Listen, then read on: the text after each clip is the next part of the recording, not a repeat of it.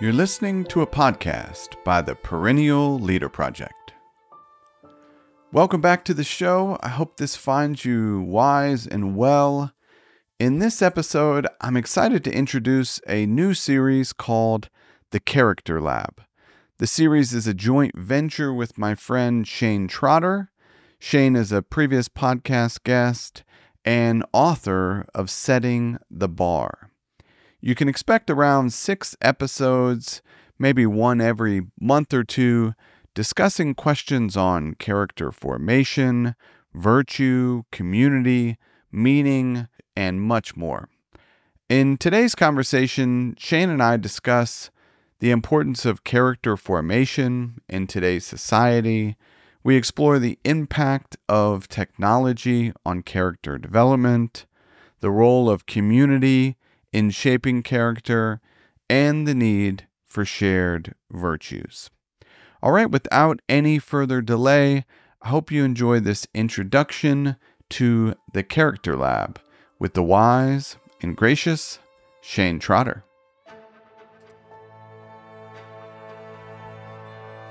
All right, well, Shane, welcome back to the show. Thanks, Josh. It's great to be here. It's good to have you, man. And as I was saying before we hit record, I am super grateful for your time and excited to get into this series that we're calling the Character Lab. So we've been kind of chatting through email back and forth a bit. Some listeners are probably familiar with your name and voice from being on the podcast a couple times already. But over the next year or so, we plan to do maybe 5 or 6 episodes all about character, hence the name, the Character Lab, and see if we can't answer a few questions, like explore a few questions, learn, a bit about what it means to develop one's character. So again, I'm super grateful. And to kick us off, I was wondering if you wouldn't mind sharing why you think it's a good use of time to dedicate 6 hours along with probably some prep time and thought into the topic of character. Thank you for the great introduction, and I think there are kind of multiple levels of this. So I think that the time period that we live in demands the cultivation of character even more than ever before. And I'll say more about that in a second. But also, I think that we are doing a worse job of cultivating character intentionally than almost any time before. And so this is kind of a lost appreciation of something that every great civilization has intentionally done. We are not intentionally cultivating character and teaching people the process of character formation, which is, at the time when it is most necessary. So I often think of, it's kind of been thrown by the wayside, our values. There's been a pretty dramatic value shift and cultural shift since the 1960s. Some of it, for good reason. But I would argue that we threw the baby out with the bathwater. And so I would think of like Chesterton's fence. I don't know if you're familiar with the analogy, which is that G.K. Chesterton came up with the idea that often you could see a fence out in a field, and you would say like, well, that's just one little fence. There's nothing around. Let's tear it down. It makes no sense that it's there. A better way to look at that is like, whoa. Before you just start tearing things down, let's understand why the fence was put up in the first place. Because if you can't answer that, there's a likelihood that you're going to find out why the fence was put up in the first place. Because there's going to be some sort of negative consequence that, oh, shoot, I wish I would have known why they put this up in the first place before I got rid of it. And I think that, I would file character under that. It's like something that every great civilization has put a high premium on throughout time. And now we live in a time with supernormal stimuli, where we're constantly being tempted by our phones, tempted by hyper palatable foods, and we're constantly being marketed. Where people are, some of the most brilliant minds in the world are attempting they're tracking our data and they're attempting to influence us to buy, to influence us to scroll longer, to influence us to believe things in a certain way. There's propaganda was a big word in the 1940s, but that is this isn't political to say, but like that is the guy Edward Bernays that was behind propaganda. He wrote a book called Propaganda. He became the real founder of the modern marketing industry. So we live in a world with all these screens and everything where our character is being formed by a lot of the influences that we just kind of passively, unconsciously subject ourselves to on a daily basis. And if you're not intentional about the character you're forming, then that's not to say that your character isn't being formed. It is. It's just probably being formed in a way that you might not like. So I think that this is just something that every great civilization has done and should do, and B, it's more important now than ever. Yeah, that's an interesting idea in the way of character formation. That it's already happening. Whether it's just like whether it's intentionally heading in the right direction type of thing. I'm curious. Like obviously, you have a book and Substack setting the bar, and I've said to you before, like, always read your Substack. Like that is the email that gets opened. And I'm curious, like, if you had to explain, like, briefly, like, what is your Substack about? Like, what is it that you're after? I think that there is a it's a culturally focused Substack.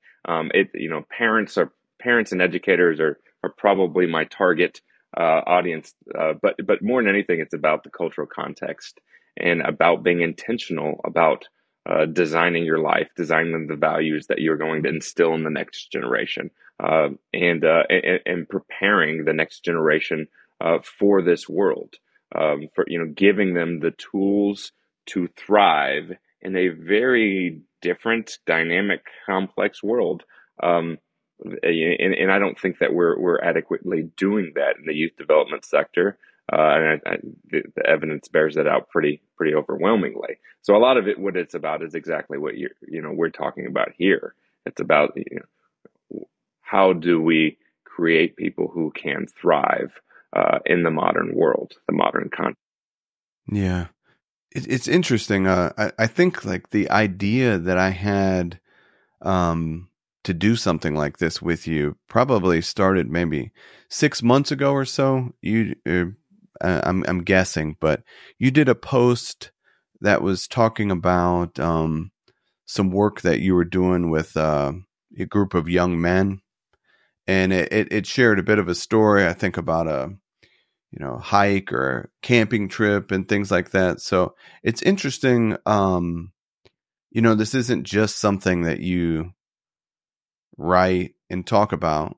It really is something that rubber meets the road, putting your actions into, what is this thing of character formation? Like, is there anything that comes to mind that you could maybe share about that, or like just in general, like what you've learned from some of that work of literally working with young people around some of these ideas? Yeah, absolutely. So, what you're referring to is I created an organization. I called it the Order of Arete. I wanted it to be kind of invitation. I wanted to have some prestige. I wanted the kids to get excited and feel a sense of pride for who they were becoming. And I think that's really missing from the character, conversation. Often we think of morality, and what do we think of? We think of like a youth minister, who's just kind of like a sweet guy. And there's not like there's not like a lot of like, I want to be that kind of man. This, or just that kind of person. I want to have that capacity. There's not that heroic sense around it. So I wanted to kind of bring them into something. I thought there needed to be a sense of I'm becoming something great, so I can be capable, so I have a duty to go out in the world to do greater things. I'm being part of a tradition, a heritage of character formation, of creating a certain capacity that was once there and has become lost in some way. And I think that's extremely important. Uh,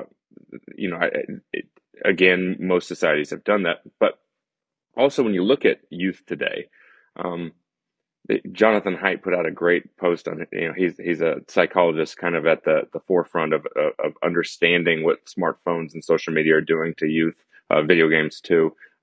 He's got a book coming out called The Anxious Generation, um, and he put out an article a couple weeks ago called or something to the effect of where do kids go every day? Um, and he was talking about how over 9 hours a day these kids are on their screen.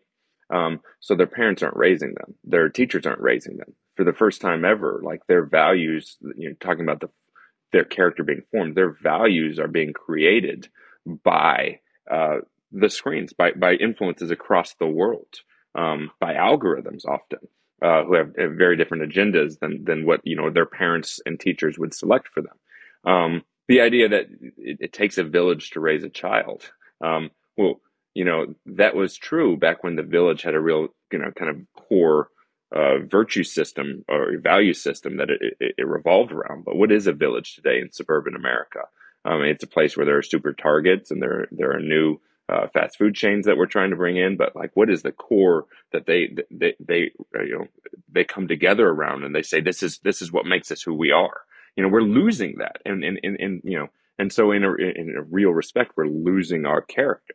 So when I look at youth today, and this is what inspired me to write the book originally, setting the bar of the book, I feel like these youth are lost. They're not fully activated. They're not fully alive. They're not inspired to become anything because they don't have this ideal presented in front of them, and they truly don't know who they are, and they're scared. There's this anxiety that comes with having no idea how you're supposed to be, who you're supposed to be becoming, what it means when you really are an adult. I mean, they have all these like really essential questions to becoming an adult aren't there for them, and their character. Well, status has always been the driving force, for people older too, but especially in high school and middle school, you're worried about your status, you're worried about fitting in, and the virtues. I use that in a very broad sense. That term virtues, the virtues that are that are appealing to middle schoolers and high schoolers today are really negative virtues, and I found them to be very toxic and destructive. So their minds were really being pulled into this world, and I wanted to give them a competing vision that might help pull them in a more fulfilling direction. Like it's interesting. Like as you're talking and thinking about it and things like that. There's a book that I like. I want to say the name of it is The Book of Virtues, that I found fairly recently, and it's kind of oriented towards maybe parents. And there's a thing. It's like kid appropriate in a way of that, like teenage development type of thing. But some of the things that are like interesting to me, like on my Substack, and generally the word like perennial comes in quite a bit, and I don't know, I think there's something important, and I'm kind of a big fan of thinking about like the idea that like we as adults, I'm 45 years old, a full-fledged adult, I guess. But in the way of like the character formation thing, like it's for me, like it's a lifelong, like the art of these lifelong practices. type of stuff of thinking about, and obviously like you and I both have young kids. So I do think about Hmm. this thing in the way of kids, in the way of community, in the way of family and things like that. Um, but I don't know, like what comes to mind for you around this thing of like the project of character formation, like starts with the individual, and essentially that box is never quite like checked. It's never like Yeah. off the to-do list. Like every day is my character formation is on the to-do list, which is I guess for some it's not always like an inspiring thing to say. Like it can be, I Mm. think, but it's not always an inspiring thing that it's like I'm part of this project, like first and foremost. Hmm. It's really it's a shift in a way of thinking of yourself as like I'm trying to get somewhere where I'm going to be a finished product versus like this is a way of being.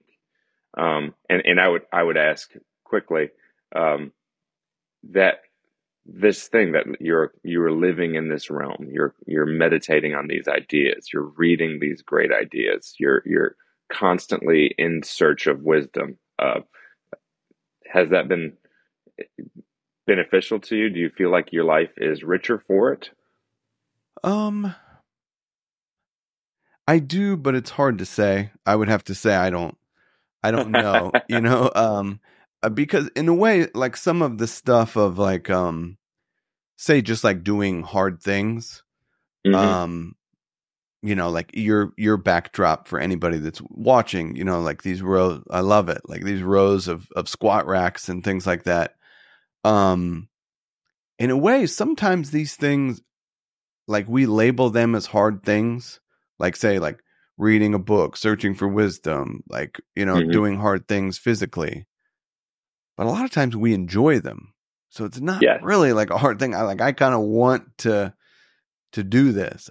So it's almost like an Epicurean pleasure in a way, because I Yes. want to I want Yes. to See, explore this thing of character.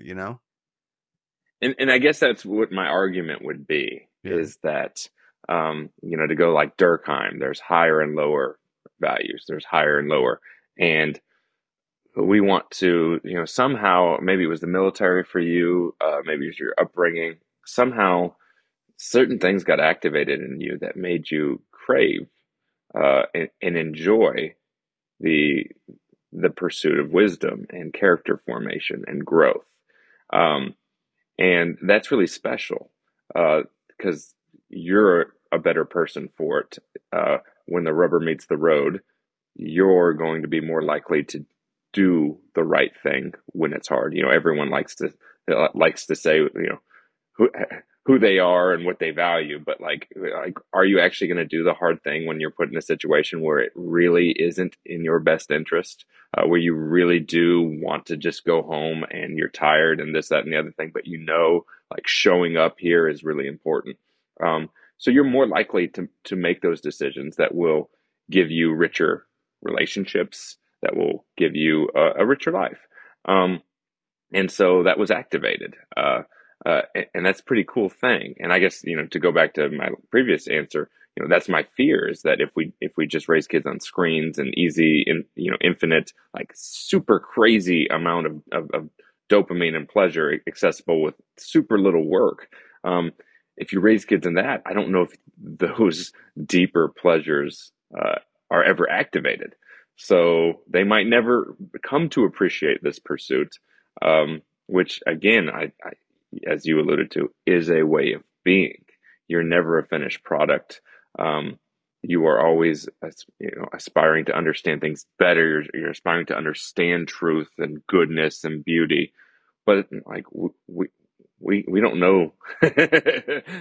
We might get closer, but we never get there. And I think that's a really special thing. And the walking that path is where I find, like that is one of the most rewarding and fun and exciting and energizing pursuits of my life. um, which I really would feel completely lost without. That's what brings texture to my life. That's what the greatest experiences of my life. That's why when I can sit around a campfire with another person who is also energized by these ideas, I can have a level of conversation that just takes me away for hours and I lose track of it. Again, these are experiences.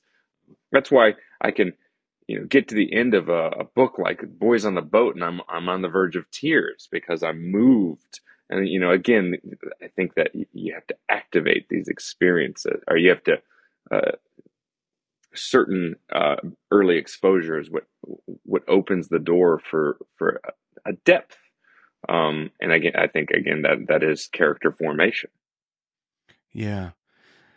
And for the listeners, today's episode is really kind of an introduction and an overview. What we hope to do in future episodes is hone in on a particular question or, sliver of this thing of character. And I think at the end of it, I'm hoping to have like greater clarity, and maybe we can discuss, like, maybe put something together in some sort of free ebook or something like that, a reading list or whatever it may be, put some of these ideas. But um it to me, it does seem like clarity around things really matters. Like, sometimes I think about the setting the bar idea, which I like love the name, but I think about my time as a young person going into the military, kind of my first like real moral education, I would say, in the way Hmm. of things are written down. Like, there's such a thing as like principles, there's core values. This thing of integrity is like written down. It's like etched in stone places. Um, and like, there is something just so important, it seems like, to have some sort of standard. And I think in our first conversation, we were kind of talking about it. If listeners want to go back and listen, it might be called the wisdom of standards. But such an Hmm. interesting idea where it's like there can be this standard. There's a principle that we identify. We get clarity on what matters, and then, like, as we navigate life, whether it's culture, like whatever it may be, it's like that there's a pull to drag that down, to like lower the bar. There's some sort Hmm. of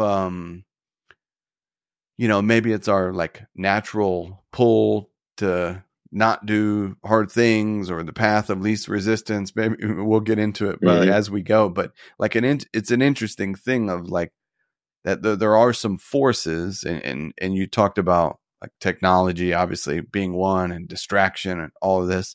Like, there's resistance um out there, and a lot of times we don't even have um like clarity on our principles. So it's Hmm. like it's like kind of we've skipped over the starting point of this, and Yes. then we're dealing with forces that are pulling Yes. down a Exactly. bar that isn't even there. Hmm. In the name of making people feel better about themselves, which I think is really not happening. Because it's not. You can't lie to yourself forever. There is at the end of the day, that's one reason the weight room and physicality is a great starting point for a lot of young people, because it there's no sense of like, oh well, let me make it easier for you to do a pull up, because that'll make you feel better. It's like, no, you can either do a pull up or you can't. You can either climb that rope or you can't. You can either squat 315 or you can't. So that these and rather than making people feel bad when they're behind, I've in my experience it's been the exact opposite. There is a when there's these clear standards, there's this, you see these kids get activated by this idea that I want to be able to do that. They see what is, that they are not a finished product, that there is something greater they can be. They see a path to become that. They have friends who have already gotten there, who more often than not, in my experience, bring them under their wing to show them, hey, this is what I did. This is how you can do it. So there's a sense of mentorship that comes about because of these standards as well. So it does not become I'm better than you. It becomes like, we have a shared appreciation for something. And like, that's going to unite us and push us together. Yeah. Yeah. It's interesting. Like, we threw together some rough notes over the last few days, and something you bring up and write about sometimes in your Substack that I don't also often think about is community, and maybe what you're talking about there is an example. But yeah, sometimes I think that, like, what the other families might be doing in my neighborhood, for example, it can have an influence, and it might be, wonderful if everyone was rowing in the same direction on certain Yeah. things. But again, I don't know. I don't always like emphasize that role of community. Like, why is that an important thing that you think is needs to be highlighted?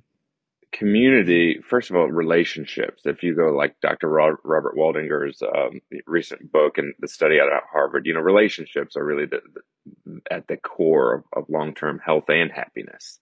To be isolated is worse for your health. I think it was shown than to be someone who smokes a pack a day of cigarettes. I mean, there's real health costs and real, like, human flourishing costs. Like, real deep connection is essential. And the when you're talking about character formation, when you're talking about morality, you can't separate it from community, from context. Obviously, it's the way often it just boils down to the way you treat other people.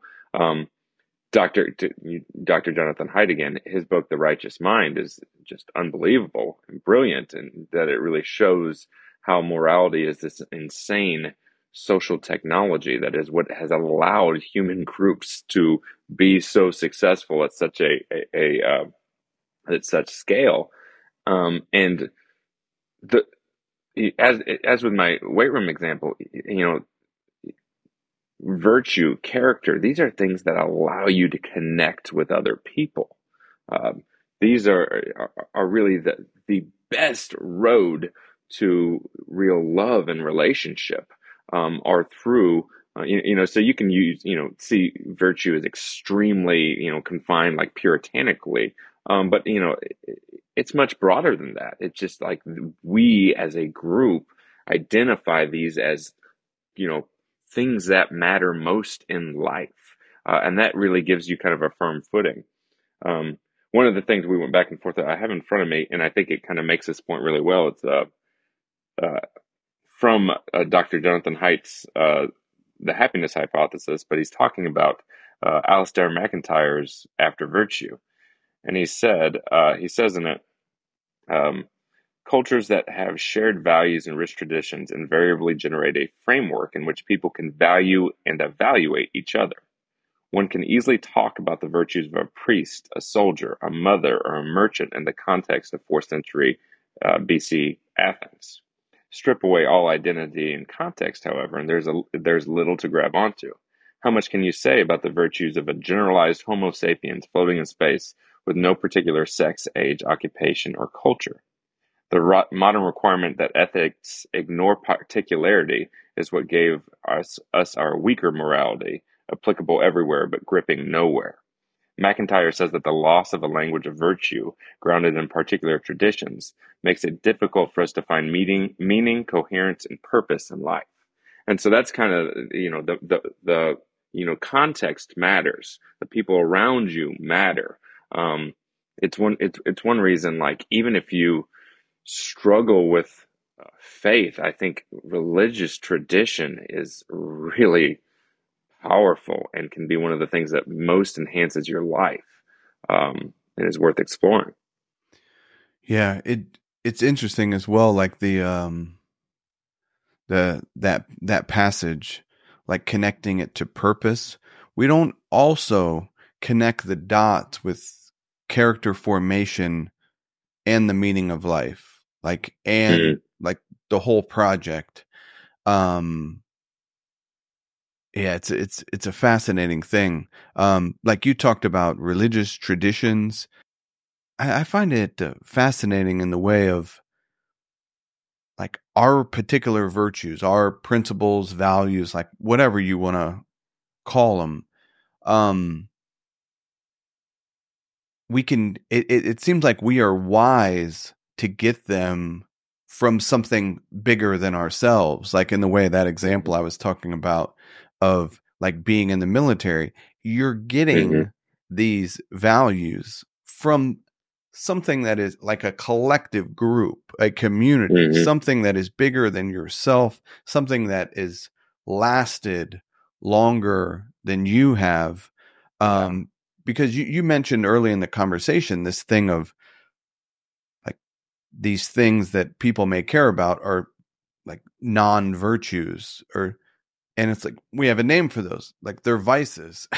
It's like, and it's like that when we create these things just like solely on our own, like in our own mind, our values might actually be vices, like the things that are most important to us, and that's it's like a humbling thing to recognize, like, you know, even in ourselves. I mean, it's like easy to happen. That's why some, um, I always remember a previous podcast guest that's been on a couple times, Massimo Pigliucci, who's kind of has a Mhm, focus on the philosophy of life thing, and I remember him stressing this point that it's wise to adopt an actual philosophy of life that is already out there, because mhm. these things have already been like worked out and tweaked and honed. They were built by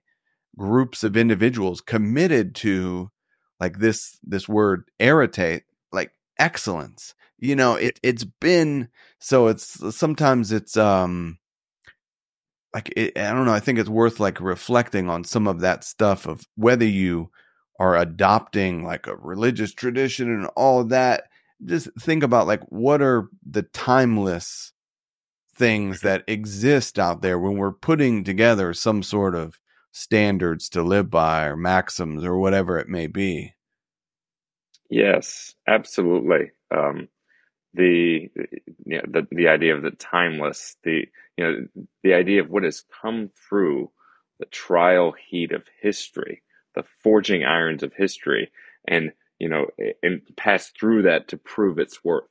Um, Versus, I mean, what is not every, but what do so many 18-year-olds, freshmen in college, what do they come to as what they hope can be enough of a moral compass to satisfy their want to be a decent person, a good guy, a good girl, whatever, but also want to get everything they want? Well, it basically boils down to this really utilitarian.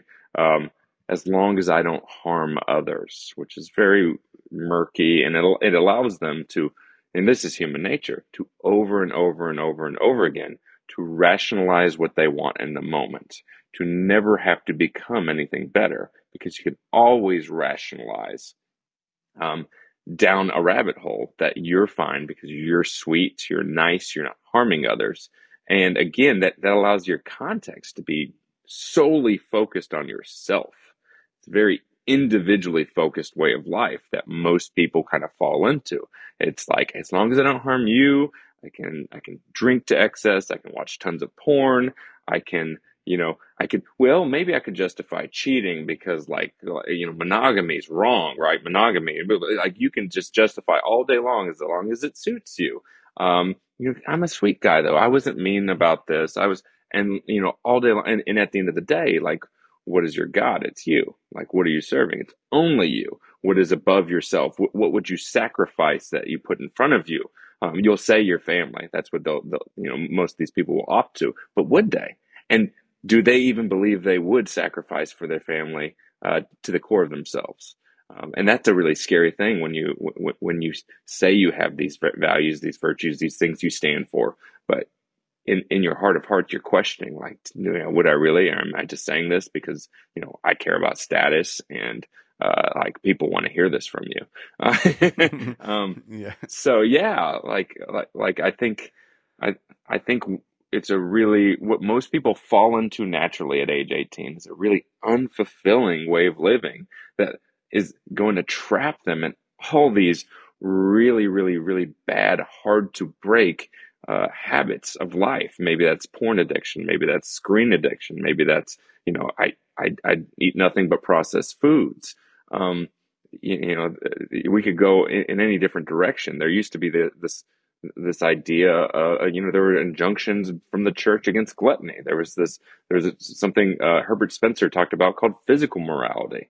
And he talked about, like, when you don't take care of your body and, you as a part of a community and everyone in it, and everyone neglects the duty they have to take care of their own health, then you pass that on to the next generation who then lives worse lives, shorter, worse lives. So it's really this difference of seeing yourself as this isolated individual who, like, just don't harm anyone and you can do anything you want, versus, like, I'm connected to people. There's a bigger reason for everything, and that gives purpose. Yeah. I love it, man. And you, I think it's such a good point and a good um, title for a post for the Substack is the rationalization rabbit hole. Like Yeah. it totally is a rabbit hole. And something that's interesting to me that I would love to, explore as we go through this are the vices. Like, a lot of times when we think of a moral education, it's like there's a focus on, like, the good, but like you brought up in terms of, like, gluttony, like it's a vice in religious traditions. And you think about these things of, like, or even like the definition of wisdom that some people come to, like, knowing what is good, Hmm. virtue, for example, like knowing what is bad, vice.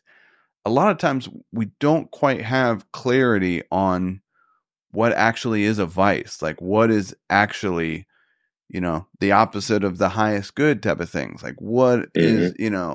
um, and it seems like there's clarity there. I think it was Kant who said something along the lines of a good approach is just trying not to commit vice, Hmm. which I do Hmm. think there is, like, something to that. Like, Yeah. and like you mentioned, like porn, distraction, all, like, you could go on, but it seems like you have to buy into the idea that that is not a good, what, if you want to call it vice, whatever it may be, label it whatever, and that is something to avoid. You Yeah. have to, like, in the way of that bar, like, here's the highest good. Well, Hmm. like, you got to kind of know, like, well, like, maybe that's a divider of, like, what's above it, what's below it, Uh-huh. type of thing. And how do I really get intentional about avoiding the things that are below the standards that I've set for myself? Cause it's so easy to do. Well, and they pull on everyone, and I mean it's universally part of the human experience. They pull on everyone. They're more tempting and more available now than ever. Um, and to get back to the social thing, typically the things that allow you to overcome vice, this is one of the reasons people fail at the New Year's resolutions. They fail at almost everything, is like they don't make it social. If you want a Yeah. commitment device that is going to help you overcome something, it's got to be social. It's got to be connected to people. It's got to be, vulnerable. It's got to be out there, the truth of the situation. But yeah, like vice, honor and shame. So you look at, typical, throughout, I argue in my book that, typically throughout history, their civilizations have been honor cultures. And then more recently, we came to what we call dignity cultures. And then, there's an argument that now our culture is more than, in more places than not, there's certainly exceptions, a victimhood culture. And so like these are kind of structures, but like an honor culture, it's really honor and shame. And dignity culture is important. And I argue that when you have a broad dignity culture of society with a lot of subcultures that are honor cultures, it can be really good. But an honor culture, it's really simple. They identify virtues, and there is honors for approaching those virtues. They identify vices, and there is shame for approaching those vices. And that can sound bad, and it can become destructive. It can become really destructive in an overly dogmatic, confined sense where there is no progress allowed, where, the virtue of a woman is basically to be nothing but obedient and quiet. Like, you can see how that could be destructive.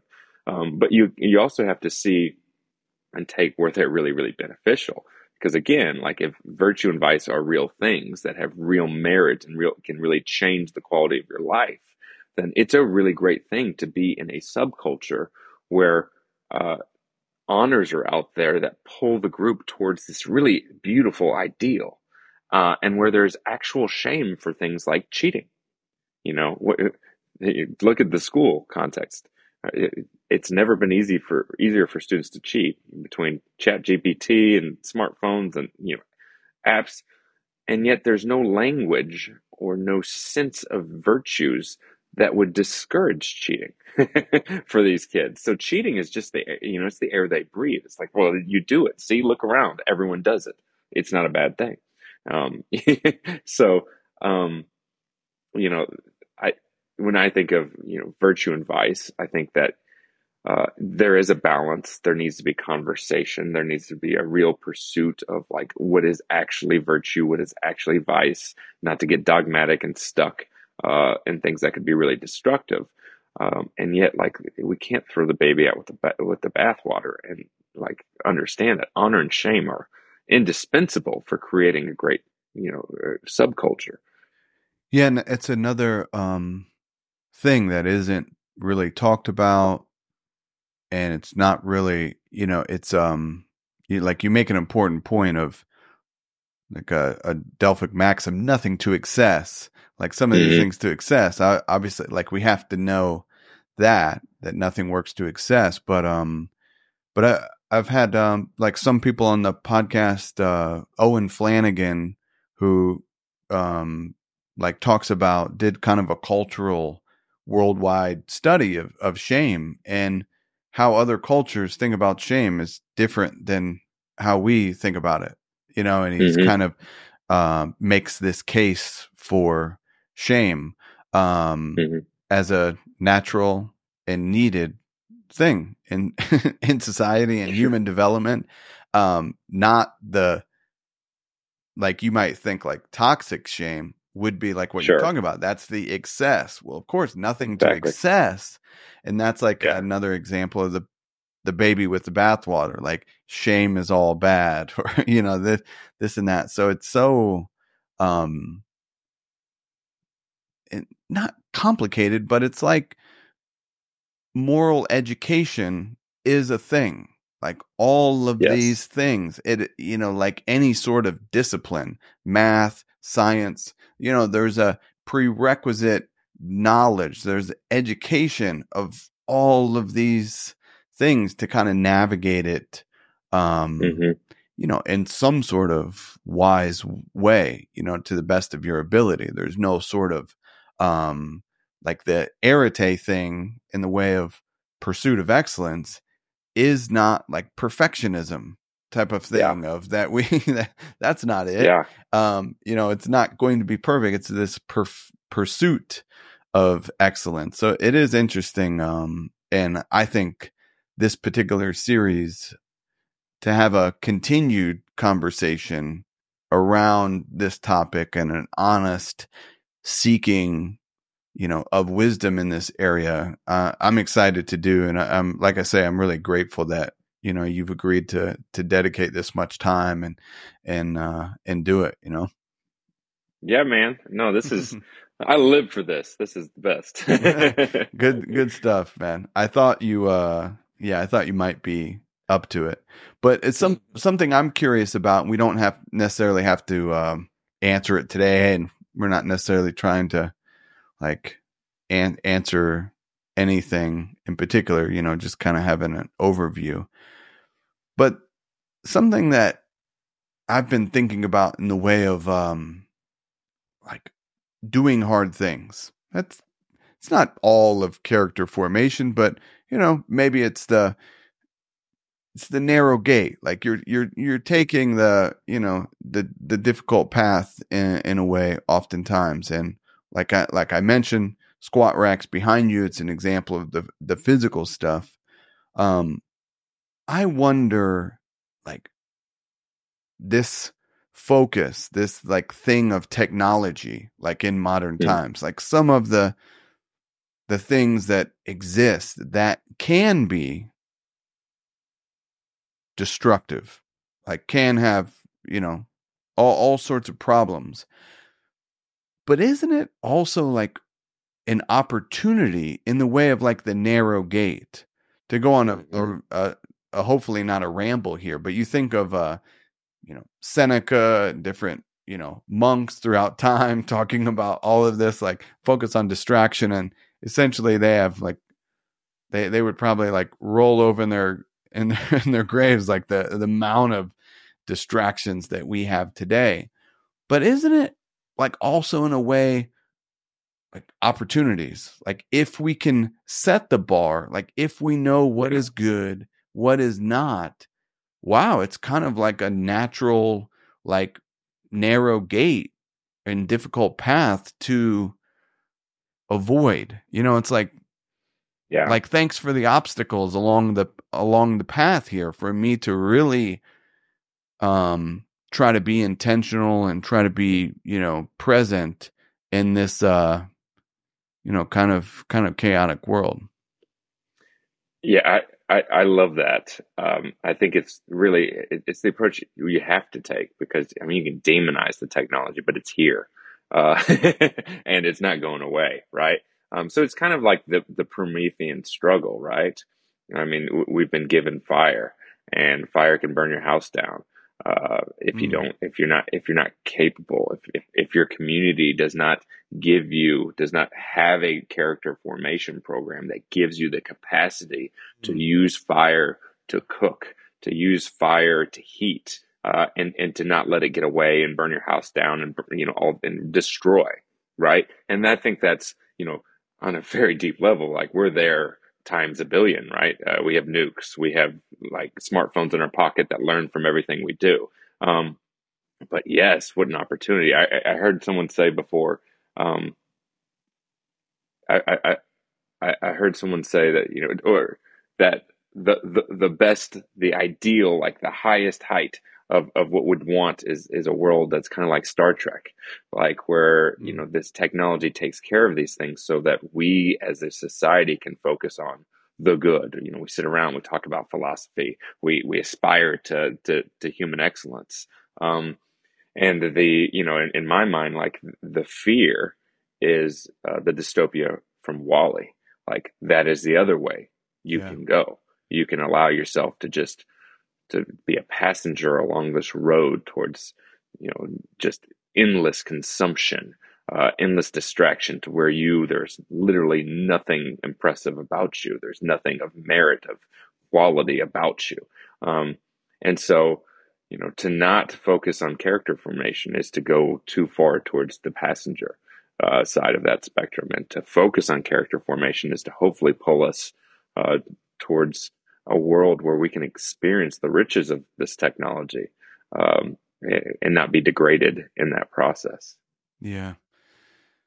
Man, that's so good. And that's probably a great spot to wrap it up. Like sometimes I think about some of these challenges of modern life, and in general, it's like wisdom is the way. Like wisdom is the antidote or whatever it may be to some of these challenges. But it's like, well, part of that is like, it's character formation. Like it's, how do we cultivate that? Like we call that, character.